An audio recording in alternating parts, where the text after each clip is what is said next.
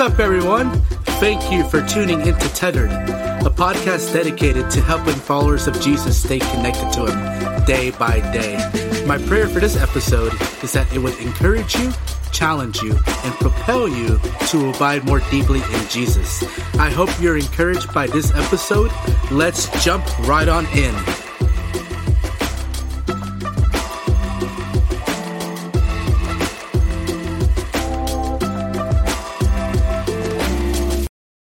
What's up, everyone? Once again, this is your host, Joey Morales. I really appreciate you listening to episodes here on Tethered. If you've been impacted in any way by these episodes, please subscribe to the podcast to keep up to date on when episodes drop, and please share with your friends and family on social media however you share things. I would really appreciate it. For this episode, I'm going to have a conversation with my good friend Zakk Gatoloai about the importance of repentance and how daily repentance over the brokenness of sin helps you cling to Jesus in order to stay tethered to Him during times of brokenness. Zakk is a 22-year-old from Raymore, Missouri. He is currently going to school at Calvary University and is pursuing a bachelor's degree in pastoral ministry. He is a member of Abundant Life in Lee Summit, Missouri. He is left-handed and is just an ordinary guy who knows an extraordinary God. I am excited to have Zakk on the podcast to chat about sin, repentance, and brokenness. Without further ado, here's the conversation I had with Zakk.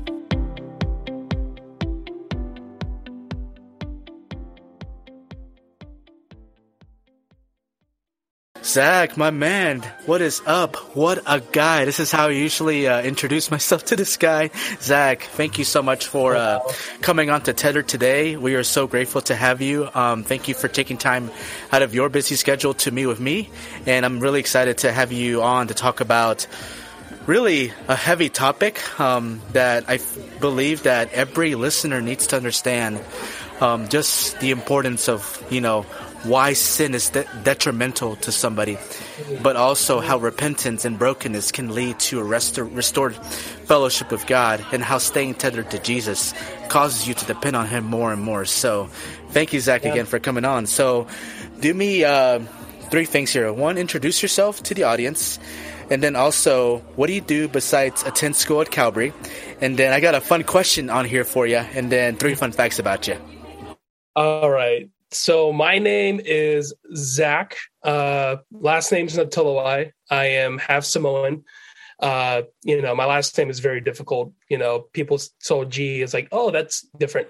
But what I do besides attending school at Calvary, so some hobbies I like, I really enjoy drawing. I really do love drawing. Love arts, singing, choir, part of the worship team at Calvary. And I really love enjoying, working out at a gym. It's kind of therapeutic for me, especially now with the new year. Ironically, just the New Year's resolution is to get back in a rhythm of, with my fitness. So that's awesome, bro. That's awesome. And then you also work at Culver's, right? Yes.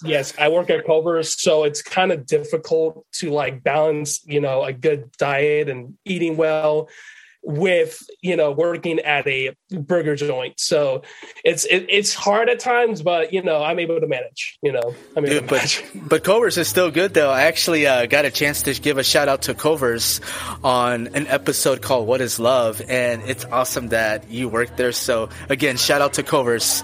That is my favorite thing about Wisconsin. So awesome. And then I got a fun question for you, Zakk. I actually had to ask someone in your community group for this because I didn't know what to ask you, but after asking this person, I figured this would be a good question to ask you. Which movie series is better, The Lord of the Rings or Star Wars, and why? So it's hard because you got to go with Star Wars. Right here, I got a little Darth Vader. Oh, we got a Darth Vader. Nice. Lego Star Wars. I have a bunch of Lego Star Wars sets. And also another thing too, I collect Legos. I love Legos. I grew up with Legos. That's hard. But Star Wars has to be on the edge because it's a nostalgia factor for me. I grew up watching Star Wars. I love Lord of the Rings, but Star Wars gets the slight edge of just because I grew up watching it. You know. Yeah, for sure. Are you a big fan of the prequel, the original, or the sequel? Oh, prequels mainly. I love the prequels, especially with the Clone Wars TV show. They go in depth in the prequels. So I think prequels is my favorite. I'll just say this real quick, but one of my favorite scenes is when Obi-Wan Kenobi is fighting Anakin Skywalker towards the end. That is an epic battle, bro. Yeah, it's like, it's over, Anakin. I have the high ground. And that is just so iconic. A lot of memes in that movie, but still just some great acting from Ian McGregor. So, oh, that's awesome, man. And then just 3 fun facts about you. Oh, 3 fun facts. So I am left-handed. And the last time I heard, for the most of my life, 10% of the world is left-handed. But now, as of a few months ago, they bumped it up to 12%. So I'm in the 12% of the world who is left-handed. I have 3 cats, which I don't want to call myself a cat person. I love dogs, but I have cats right now. One is 15, another one is 11, and the other one is 7 years old. So I love my cats. Sometimes it can be a little annoying. Like, I want to have my own personal space and they're just up in my business. They're very selective, but I love them. And then another fun fact about me, gosh, I don't know. I also love to cook. I love cooking. Let's go. I love cooking. Saves you a lot of money. You just get a pan. You just know what to do. Basically, my YouTube algorithm consists of sports, working out, and cooking, and video games, and that's it. Nice. So for some of you guys that have listened to this podcast, something that I never mentioned about Bert actually mentions it himself. Bert is Samoan, and the guy I'm interviewing is also Samoan, and Samoans love chicken for some reason. They love chicken. And so, man, Zakk, I can see you cooking some good chicken right now. Oh, I love chicken. I had chicken a week ago, grilled chicken. Oh, that's awesome, bro. Chicken nuggets, whatever it is. Nice. That's awesome, bro. Yeah. Well, thanks for sharing all that, Zakk. And again, I'm really appreciative for you for taking time out of your busy schedule to come to talk Untethered about just the importance of understanding your sin and brokenness, and how that can lead you to be tethered to Jesus as a result. So I'm actually recording today from a coffee shop, dear listener. I don't know if you noticed the noise in the background, but I'm actually at a place here in the Kansas City metropolitan area called Frost Coffee. And so if you ever come visit Kansas City for any particular reason, you got to come check out Frost. It is hype. It is awesome. But that's just a side note. Let's just get right on in. So awesome. So before I really get into talking with Zakk, I want to take some time and define what sin is. And so a lot of you guys might have heard that sin can refer to being making mistakes, or, everybody, causes problems, things like that. But sin is actually much more than that. And so if I were to add a definition to sin, it would be this. And this is a definition that I got from godquestions.org. And it says, transgression of the law of God and rebellion against God. And so just to kind of give you a verse that backs up that sin is a transgression of the law of God, the first one comes from 1 John 3:4, which says, everyone who makes a practice of sinning also practices lawlessness. Sin is lawlessness. And then there's 2 verses that support sin being rebellion against God. The first one comes from Deuteronomy 9:7, which says this, remember and do not forget how you provoked the Lord your God to wrath in the wilderness, from the day you came out of the land of Egypt until you came into this place. You have been rebellious against the Lord. And then the second verse is actually Joshua 1:18, which says this: whoever rebels against your commandment and disobeys your words, whatever you command him shall be put to death. And then it goes to ends, only be strong and courageous. And so, Zakk, what would you add to the definition of sin?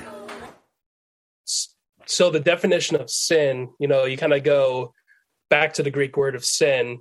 I forgot. I looked this up like as soon as hamartia, I believe. I'm not taking a Greek class yet, but basically the Greek word of sin is basically missing the mark. When an archer goes to try to shoot a bullseye and they miss the bullseye or miss the mark, they basically miss the mark.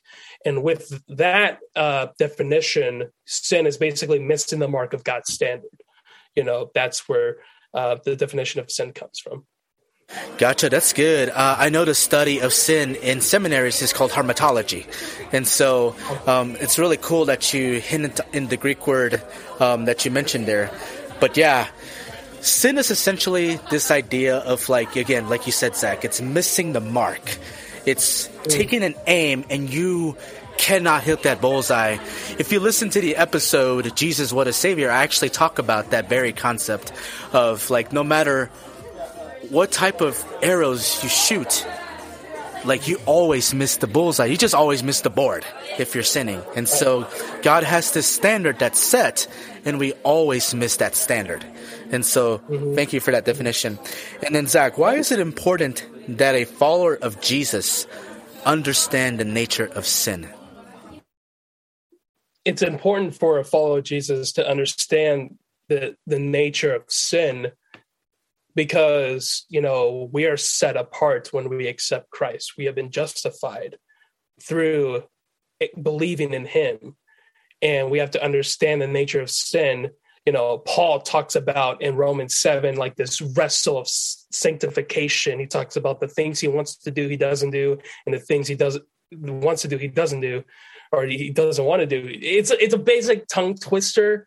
But basically, Paul is saying that, I want to live for God. I want to glorify Christ with my life, but there's still this nature of sin within my soul. It's so important for us to understand that because, it is a constant war that we're at. It all goes down to spiritual warfare. It's the flesh and the spirit, combating at each other.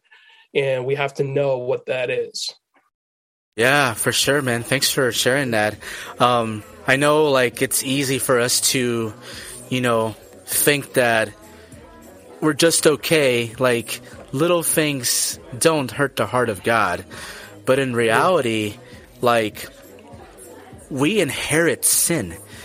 And sin comes from Adam. And so if you know your Bible, obviously the scripture speaks to the first man that was ever created named Adam. And he was created perfectly. He was created to be in harmony with God. And that harmony was severed because Adam sinned against the Lord by eating the fruit that he was forbidden to eat in the Garden of Eden. And so God put this standard on Adam and Eve. And he just told them this one thing. And they gave into that sin because Satan obviously tempted them in the garden that, this other fruit that was surrounding, it wasn't enough. Even though the Lord said you could eat of any tree in the garden. This one tree, do not eat. And so, but Satan tempted, do you want to be like God? You can be like God, knowing good from evil. Knowing right from wrong. And so all you got to do is just take a little taste of this fruit from this tree and you can be like God.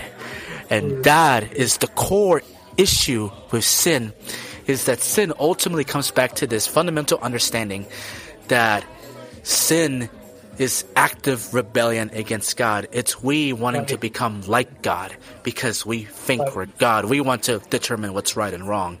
And so that's why, dear listener, if you've noticed all the brokenness you see around the world, it's a result of sin. And so, Zakk, do you have anything to add to that? No, you kind of nailed it on the head. It goes back to the original sin of, Adam and Eve basically disobeying God with eating the forbidden fruits. And that's what we all have to remember. And another thing to understand is that, the original sin, you see it all around the world, the brokenness of this world. You see there's so much pain and hurt and division and tension with people, and that goes back to the original sin. Yeah, amen. Thanks for sharing that. So next thing I want to touch on is, let's talk about how deep sin goes.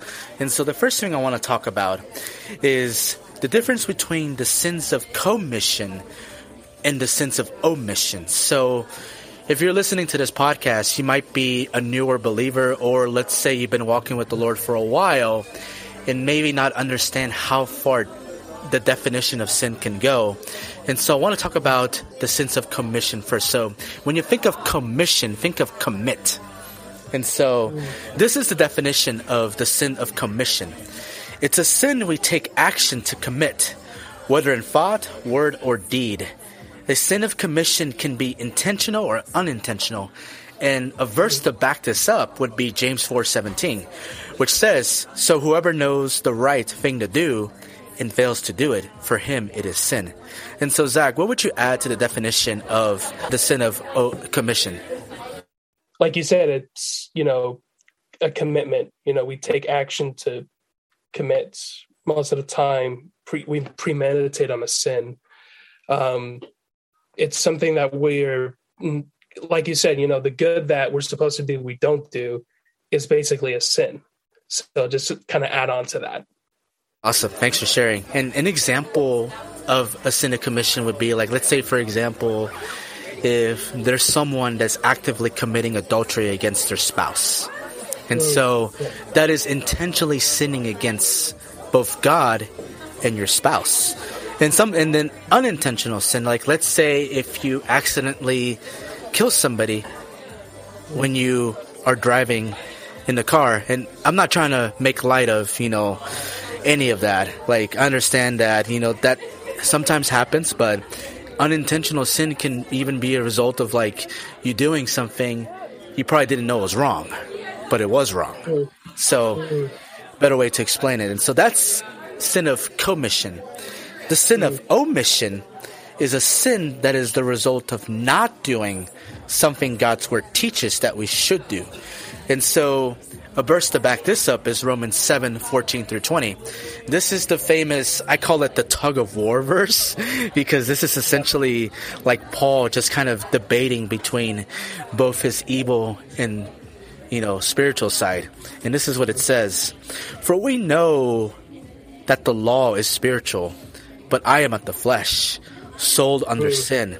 For I do not understand my own actions. For I do not do what I want, but I do the very thing that I hate. Now if I do what I do not want, I agree with the law that it is good. So now it is no longer I who do it, but sin that dwells within me. For I know that nothing good dwells in me, that is my flesh. For I have the desire to do what is right, but not the ability to carry it out. For I do not do the good I want, but the evil I do not want is what I keep on doing. Now if I do what I do not want, it is no longer I who do it, but sin that dwells within me." And so, Zakk, what would you add to the definition of the sin of omission?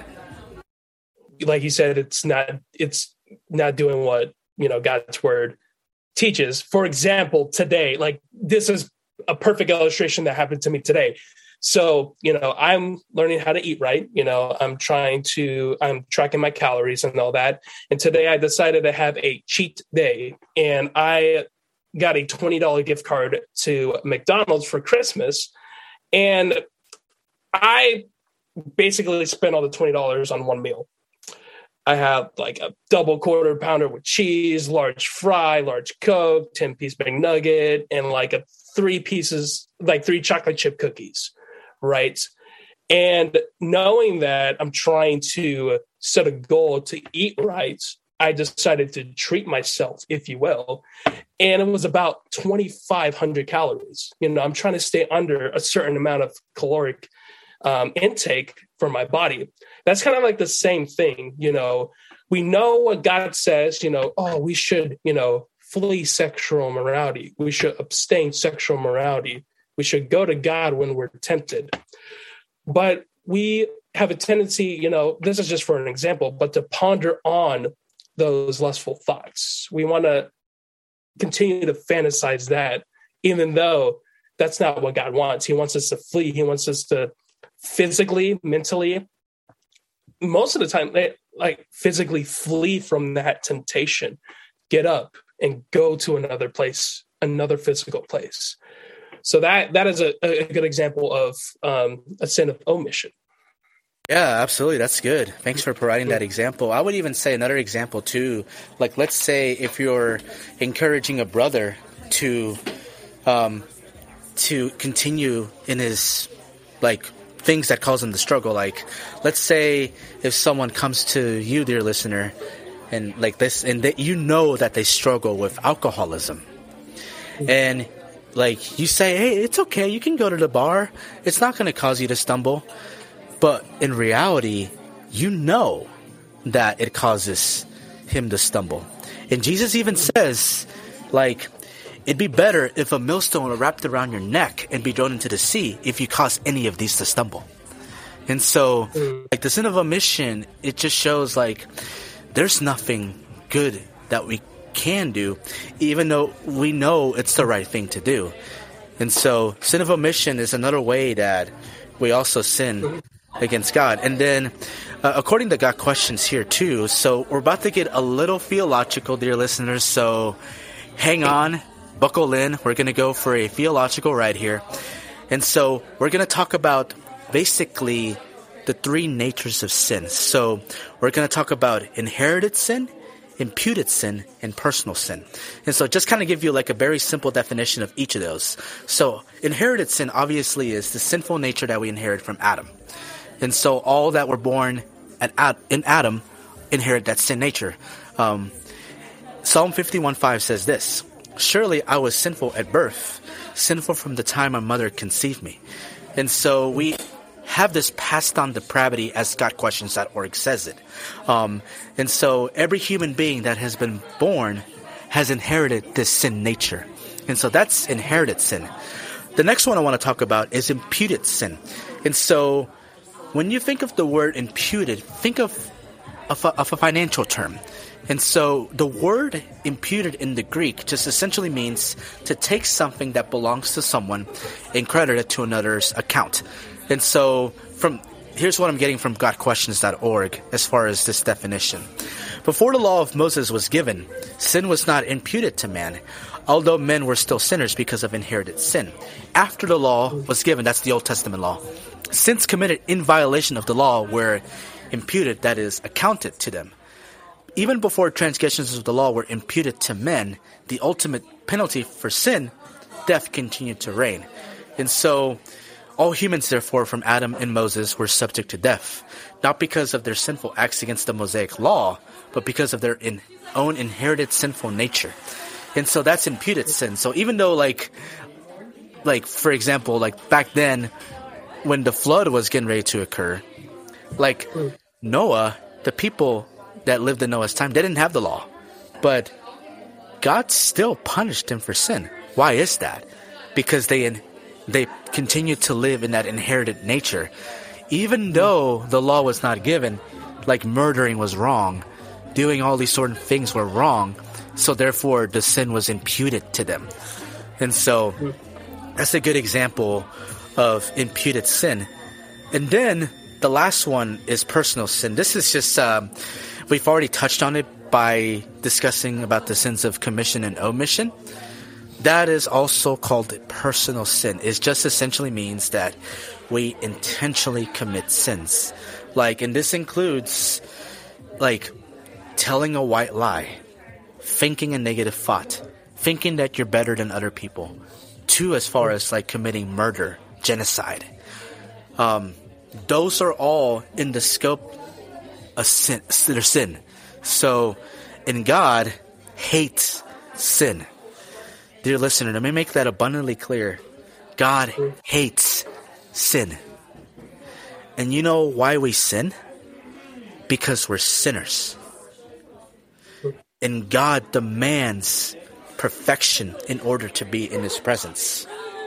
And so I talked a little bit too much here, but Zakk, I want to ask you a question, man. Does God punish all sin equally? Well, yes, because sin is basically, not God's standard. God punishes all sins equally, from the dirtiest sin of murder to just the little sin of a white lie. They all experience the same punishment.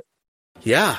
And so what we have to recognize, dear listener, is that because all sin is treated equally, God has to punish all sin equally.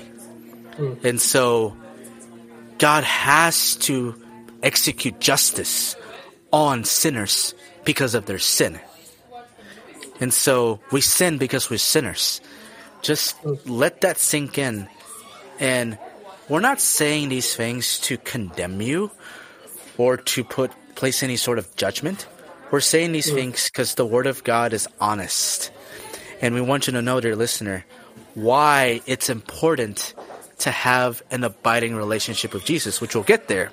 But Zakk, why do you believe God hates sin so much? God hates sin so much is because that was never his intention.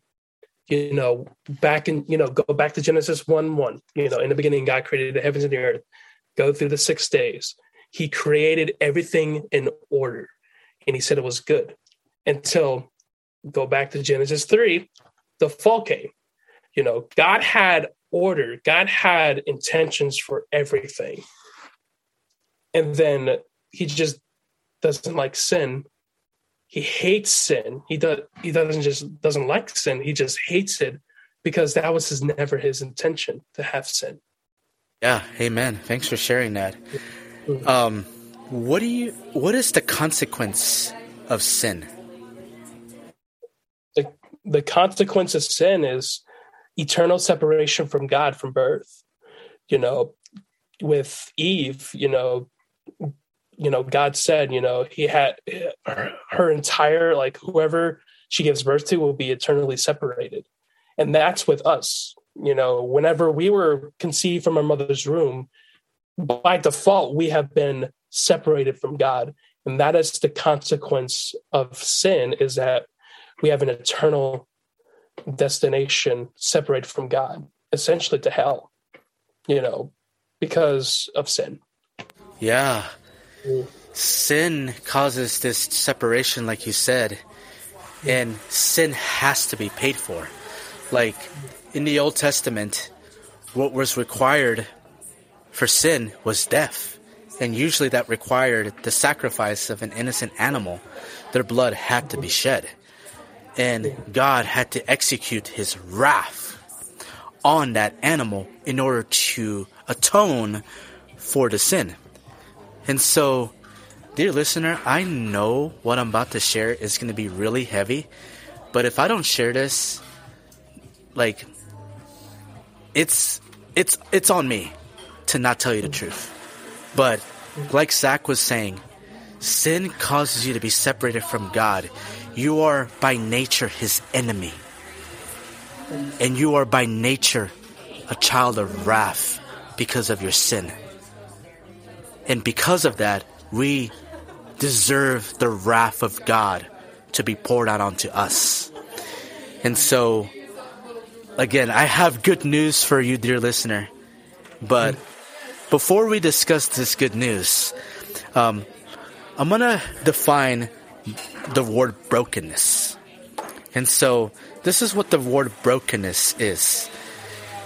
Violated by transgression, not kept or honored, subdued completely, crushed, sorrowful, cut off, or you could even say disconnected, or not being tethered, according to the Merriam-Webster dictionary. And so, Zakk, what would you add to the definition of brokenness? So with brokenness, let me just ask you this, whenever you sin against God and you feel broken, what are some emotions that you feel going through your mind? Like you feel shame, right? You feel anger towards yourself, guilt, distant from God. When people think of brokenness, it's they think of a feeling, but brokenness is way beyond a feeling. Vodi Bachman says this very, very perfectly about brokenness. He says this quote, he says, brokenness is the place to which we come when we recognize that all that we are, all that we have, and all that we do in and of ourselves is sorely and miserably insufficient when God crushes us under the weight of our own sin. Basically, brokenness is an abrupt halt, saying that stop, you're doing something wrong. Confrontation. Brokenness is that moment in your life that you need to have an abrupt halt, saying that, hey, you're having sin in your life. Stop. You need to give it to God. Amen. Amen. Thanks for sharing. And so I would even add to the definition of brokenness. It's like you have to have this broken and contrite heart. I've heard a pastor once say that because we can't keep this law, we have to come to this place where we recognize, man, I'm doomed. I can't keep this. I don't know what to do. I don't know how I can make myself right. And we have to come to that place where we must be broken over our sin, meaning we must be feeling that disconnection, like Zakk was saying. Like, we have to understand, like, man, I am separated from God and I don't even know how to be restored to Him. I feel guilty. I feel like so unworthy to even be in the presence of God. And every person has to come to that place in order to begin the process of being reconciled to a holy God. And so, Zakk, why is it important for a follower of Jesus to understand the aspect of brokenness in their lives? We'll be back after a brief break. Hey, what's up, everyone? We really appreciate you listening to episodes here on Tethered. If you've been impacted in any way by these episodes, please subscribe to the podcast to keep up to date on when episodes drop. Also, if you enjoy this podcast, will you please consider rating this podcast in your favorite podcasting app? Please leave us a comment. Finally, please share this podcast with your friends and family on social media or however you share things. We would really appreciate it. Thank you for listening to Tethered. Now back to the episode.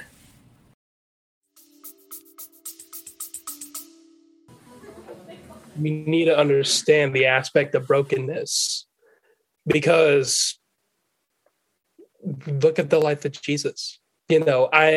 I'm watching The Chosen, incredible show, and you see the encounters that Jesus had in that show, and you see these broken down people. They want to look to Jesus. They want to be healed from their sicknesses. They want to have their sins washed away. We need to understand the aspect of brokenness, because that's like the only thing we have. David said in Psalm 51, my sacrifice, O God, is a broken spirit, a broken and contrite heart you will not despise. So we have to understand that that's all we have to give to God. We can't give anything like the old Levitical law, that's all we have to offer to Him. Yeah. Amen. Here's a quote from a guy named Samuel Rutherford, and this is what he said. He put it so candidly. He says, "Seek a broken heart for sin, for without that there is no meeting with Christ." And so this comes from his letters, page 328. And we have to understand, like, apart from being broken over our sin, there is no remedy for our sin. We have to be in a place where we feel absolutely, broken over the fact that there's nothing we can do to earn right standing before God. And Romans 6:23 says it so simply, for the wages of sin is death. Like, what we deserve is death. And so usually when I share the gospel, and Zakk, I'm sure you've done this too, we use this verse to showcase like what we deserve as a result of sin. And so the word wage essentially means something that you earn. And so think of like a job that you work at. I work for Crew. I earn a salary.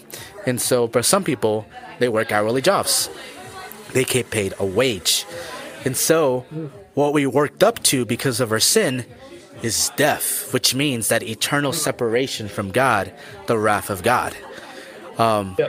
But there is such good news that I am so thankful for, that no amount of religious works can do in order to remedy our sin before a holy and righteous God.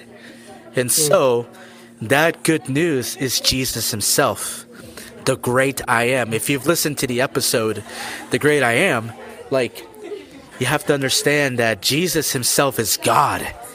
God came down from heaven. God dwelt among us, it says in John chapter 1:14. The word dwelt in the Greek is literally the word tabernacled. And so if you read the Old Testament, one of the ways that God indwelled with his people of Israel was through the tabernacle. And so, meaning God pitched his tent among us in the flesh. The great I am, being Jesus, was fully God, fully man, who lived a life we could never live.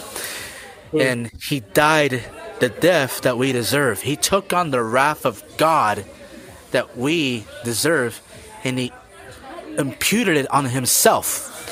Remember, the word impute means to take into account. And so Jesus himself took on that wrath that we completely deserve, and he died a horrific, grotesque death in order to remedy our sin before a holy God. And he did that, dear listener, because he loves you. Zakk, what would you say is the beauty of the gospel message there? The beauty of the gospel is that you see this man, Jesus, the life of Jesus, sinless. He committed no sin. He had so much opposition. Despite him doing miracles, considering that he is the fulfillment of the law, he still had opposition. Even the prophets said he's the rejected cornerstone. He's going to be rejected.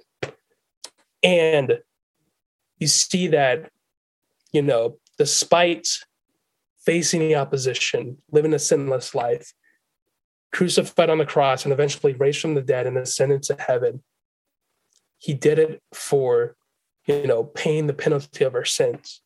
And in John 3:16, the staple Bible verse that every Christian should know, for God so loved the world that he gave his only begotten son, that whosoever, I'm going to emphasize the word whosoever, believeth in him will not perish, but have everlasting life.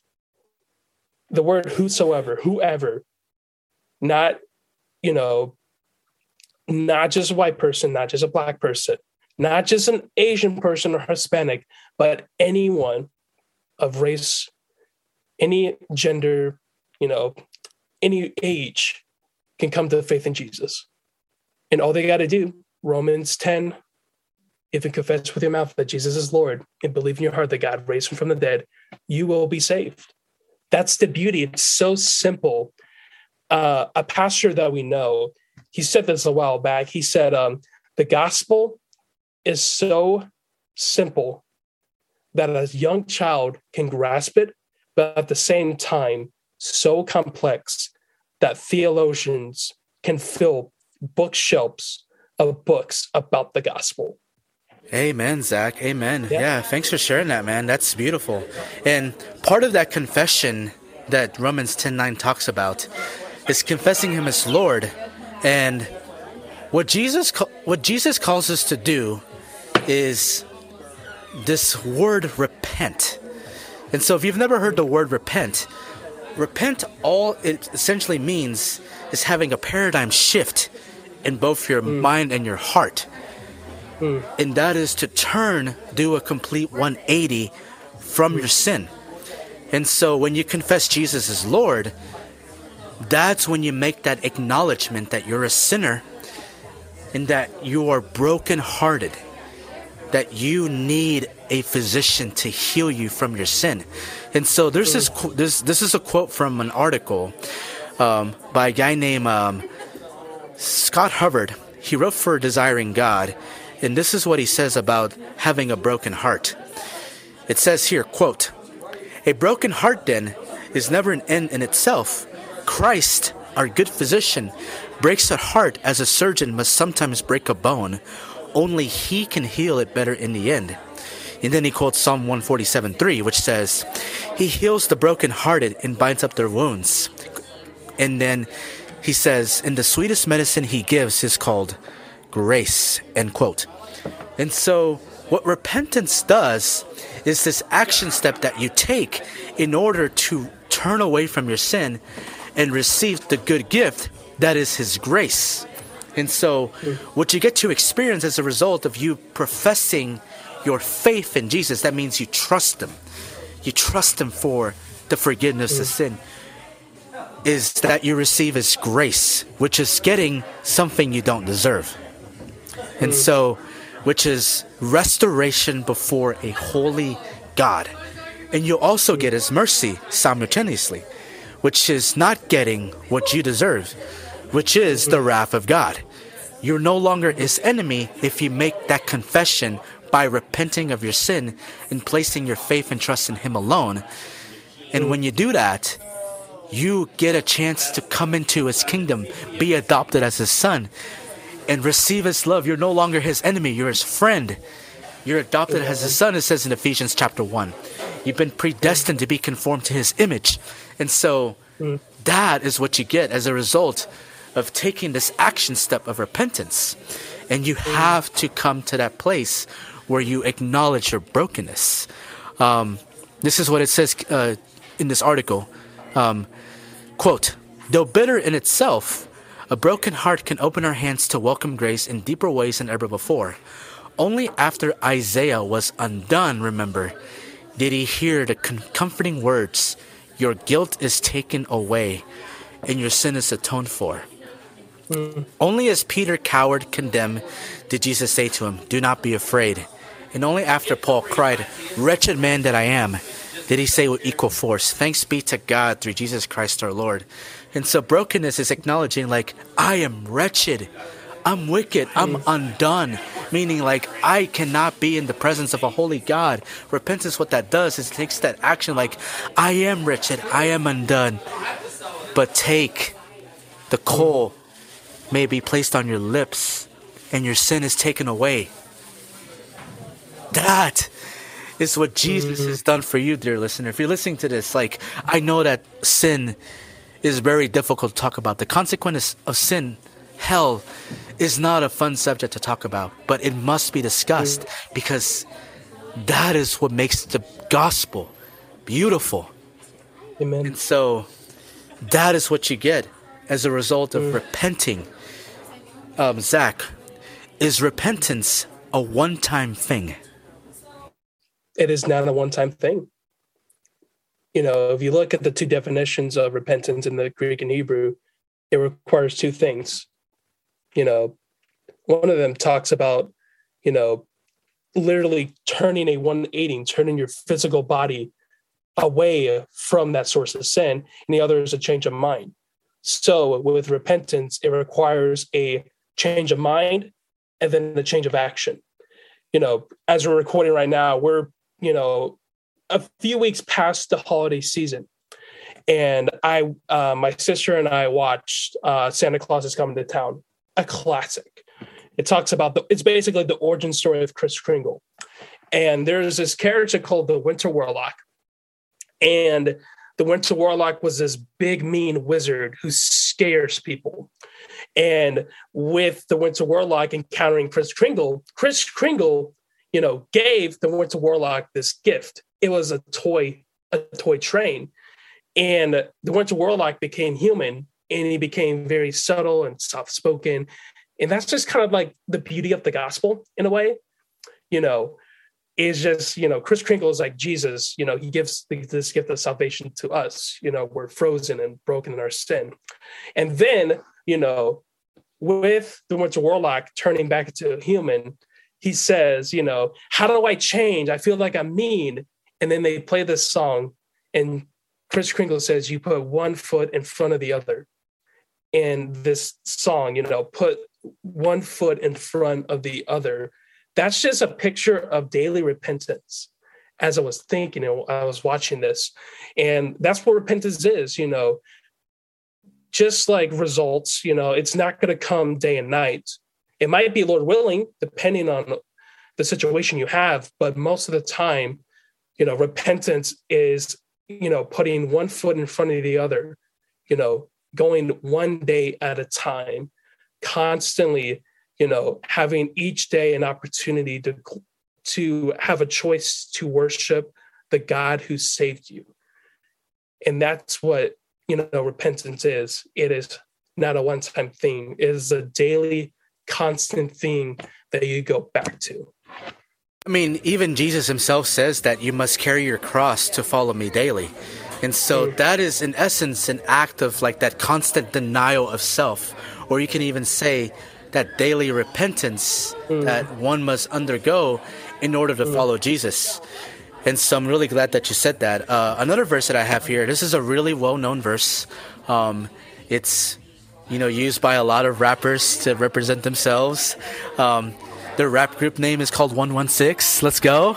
But Romans 1:16. Yes, exactly. Shout out to Lecrae and all those guys. But Romans 1:16 through 17, this is what it says. For I am not ashamed of the gospel, for it is the power of God for salvation to everyone who believes, to the Jew first, also to the Greek. And this is what it says right afterwards. A lot of people tend to miss this part of the verse. For in it, the righteousness of God is revealed from faith for faith. As it is written, the righteous shall live by faith. If you hone in on where it says revealed from faith for faith, from faith is that aspect of saving initial faith. It's that first time you ever repent.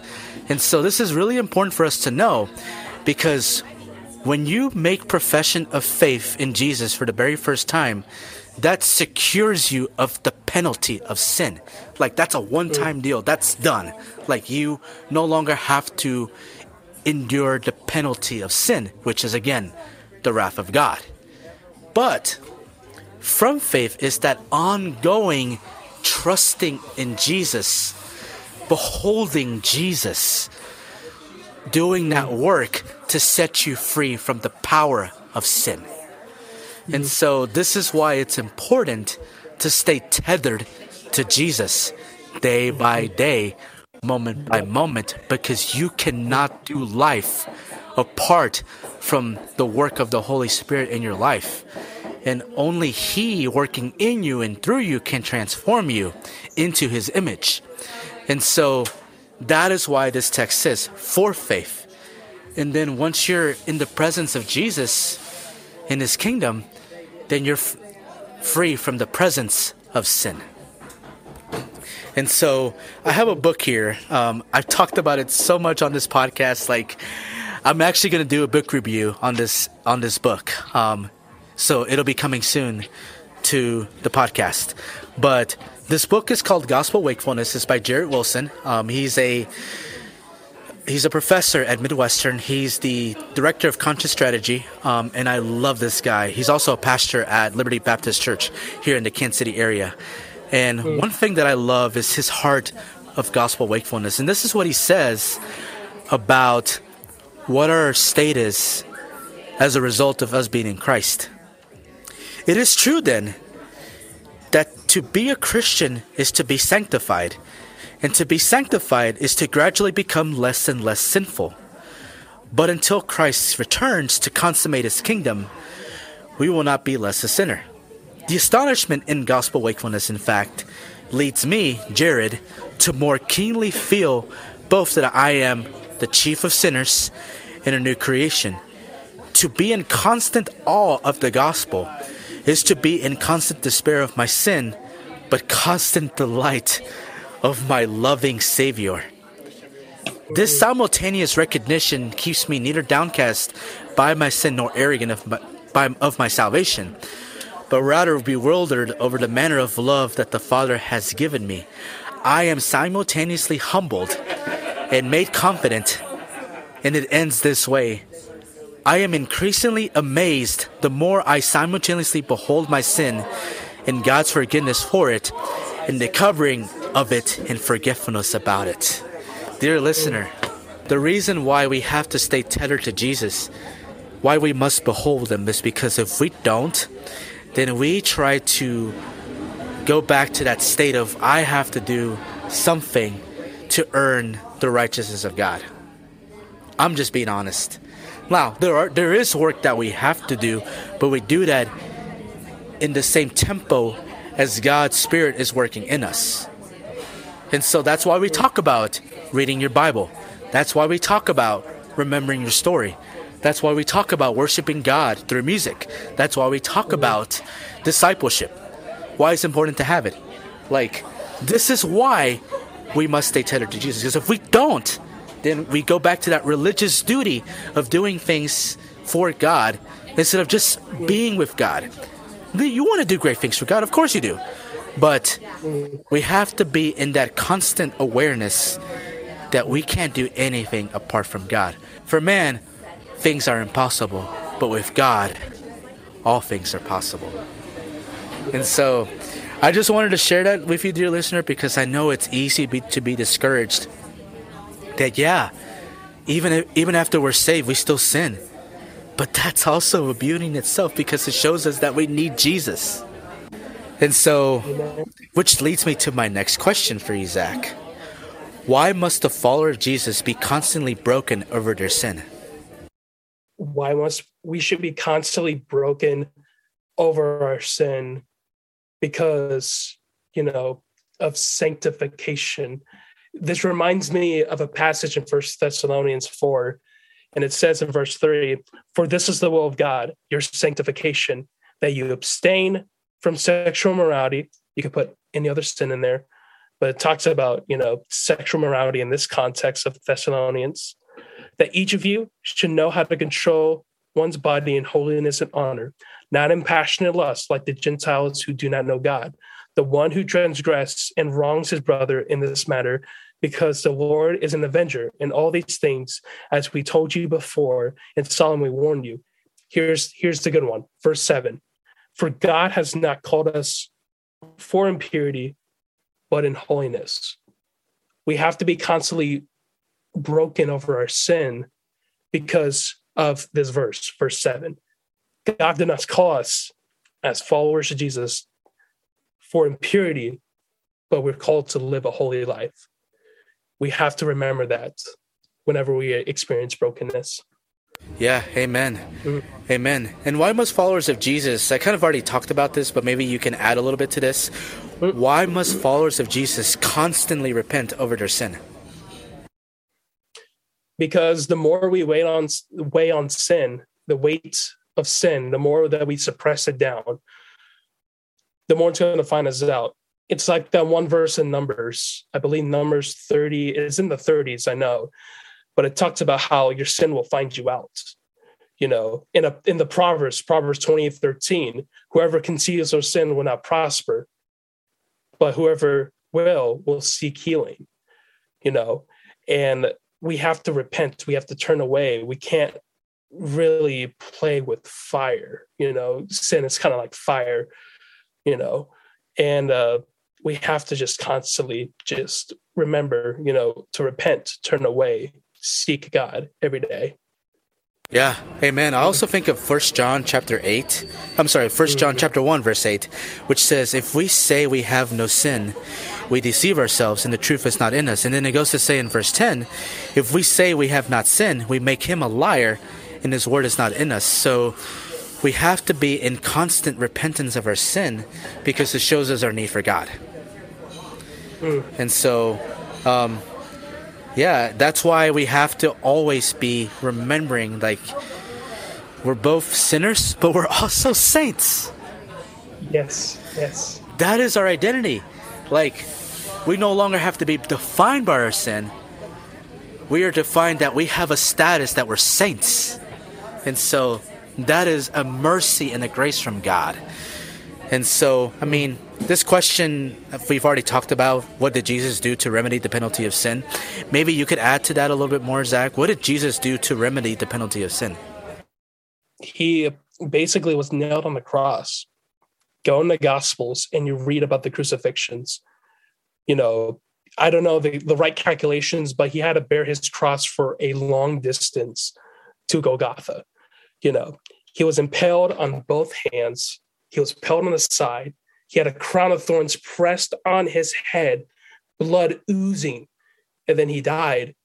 And then in that moment, you know, the remedy of our sin, you know, the consequence, the penalty of sin finally went on to Jesus in that moment. And we have to remember that, you know, the sin, you know, the life he lived is the life we don't deserve, but the death he had, it's the death that we deserve. You know, we don't deserve the life that Jesus lived, you know, to be a Christ likeness. Though we still sin. Again, going back previously in this podcast, we talked about how, you know, we still have the sinful nature within us. We're still being sanctified.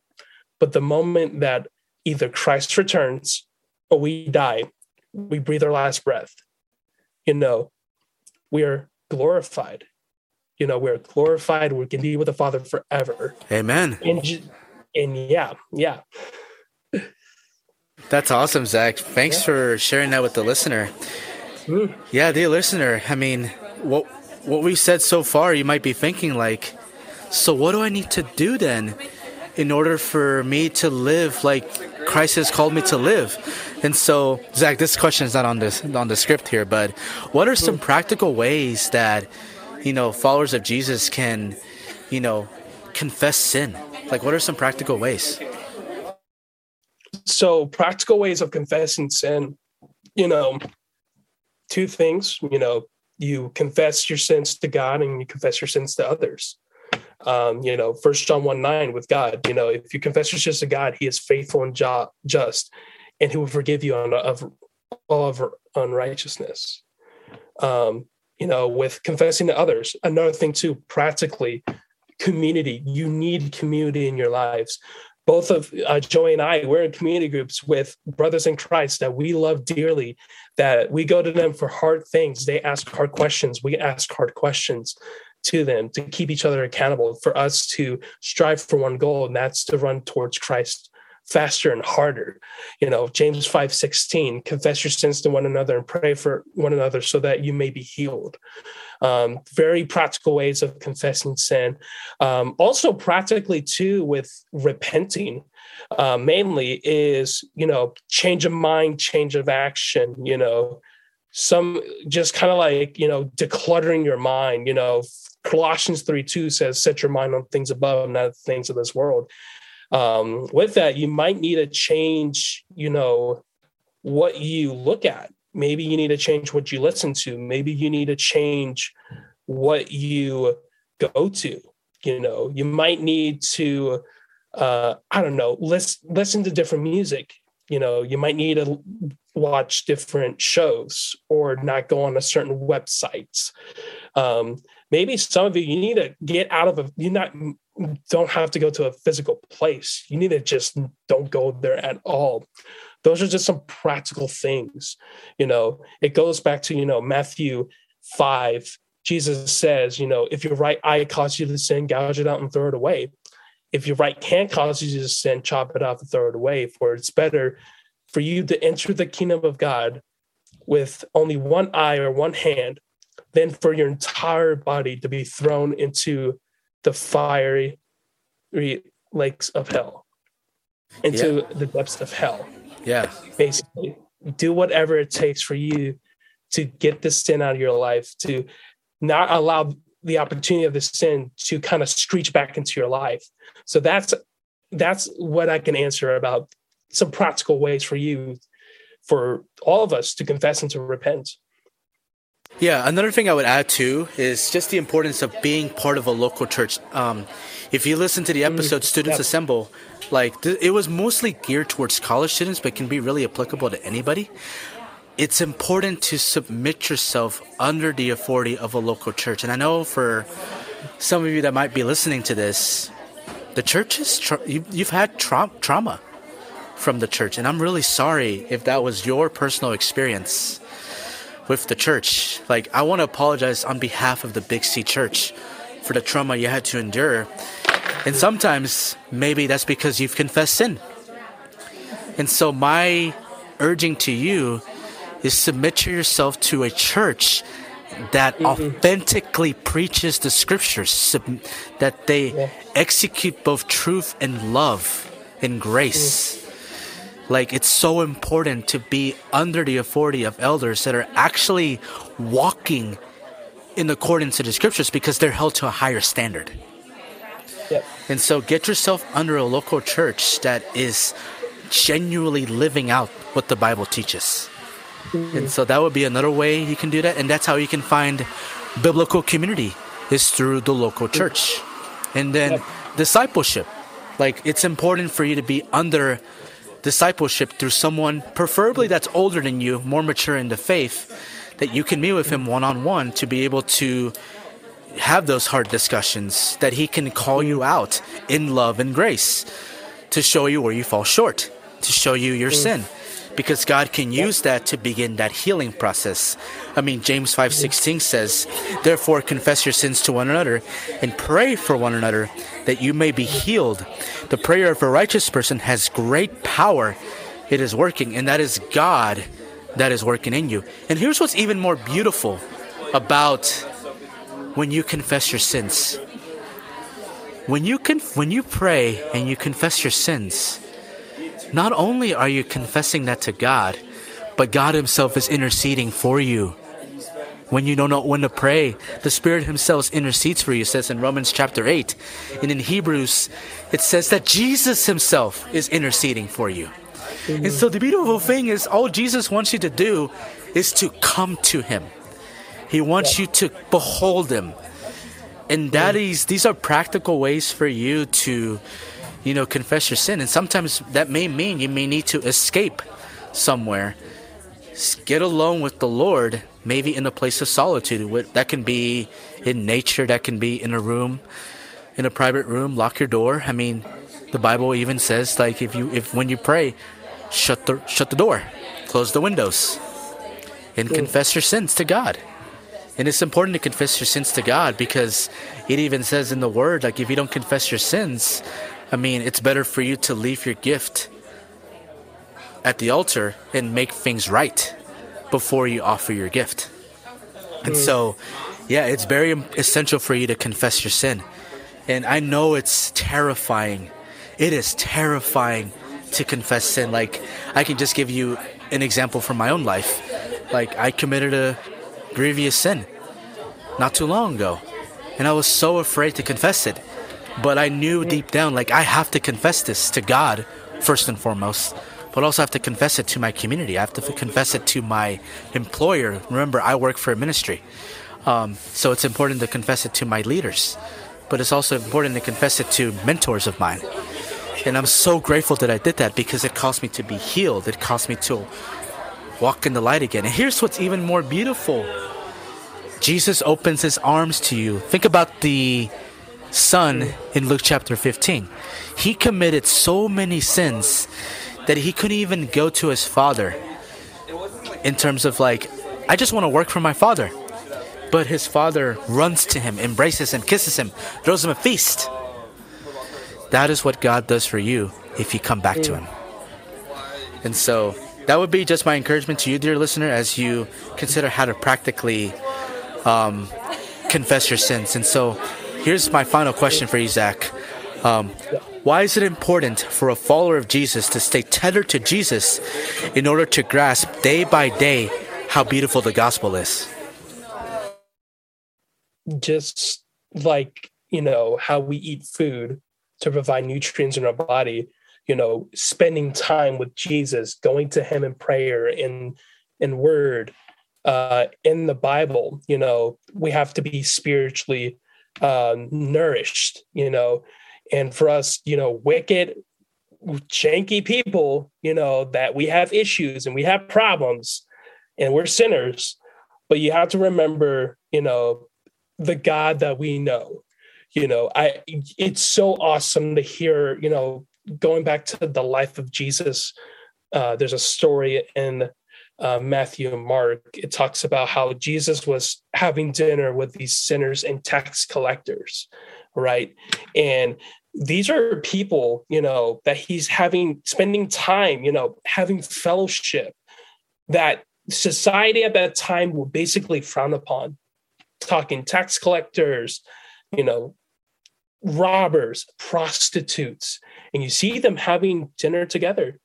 And, these Pharisees came along and they were baffled. They were irate. They were just telling the disciples, hey, why does your teacher eat with sinners and tax collectors and wretched people? And then Jesus said this, it is not the healthy who need a doctor, but the sick. Those who are well have no need of a physician, but those who are sick. Go and, study about this. I desire mercy, not sacrifice.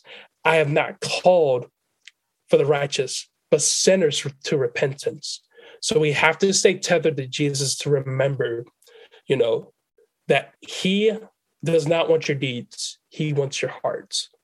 And that is so encouraging, because we can do all we can for God or basically for religion.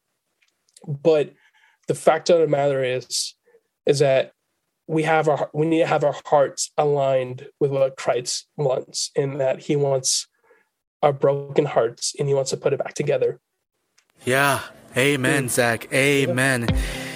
Yeah, dear listener, I know this was a heavy episode. I know that the topic we talked about was heavy on your heart, but it's important to understand why Jesus did what he did. Why we stay tethered to him. Because he himself is so good to us, even when we don't deserve it. And I'm so grateful that we have that relationship with the Lord. And that's why we go on mission. Because we want to share the good news with people who are far from God, who don't know God. And so, because we have this good news for ourselves. And something that you mentioned too, Zakk, that I loved what you said, is it comes from Hosea 6.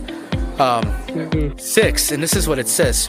For I desire steadfast love and not sacrifice, the knowledge of God rather than burnt offering. So the knowledge of God, it here refers to knowing God, like loving God intimately.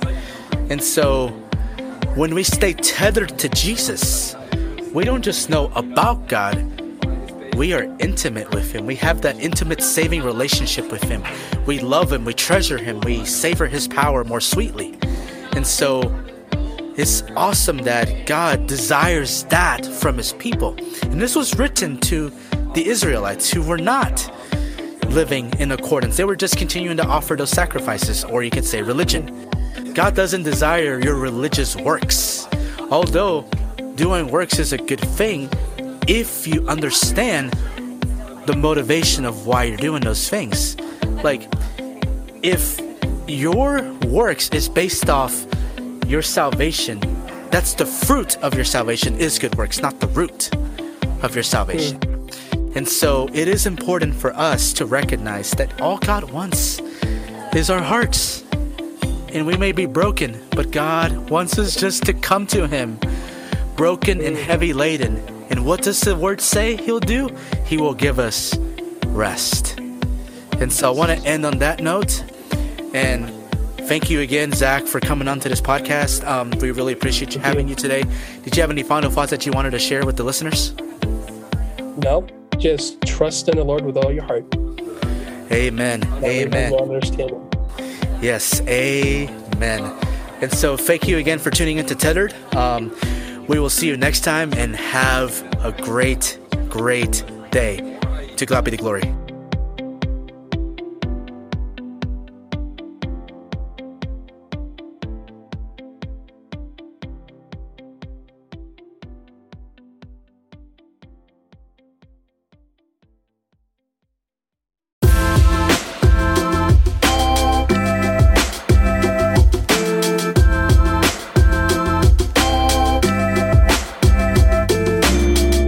Thank you for listening to Tethered.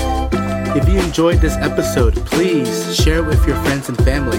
Please also tap the subscribe button to receive notifications when new episodes are published. You can also follow Tethered on Instagram by clicking on the link in the episode notes. Hope this episode has encouraged you, built you up, and blessed you.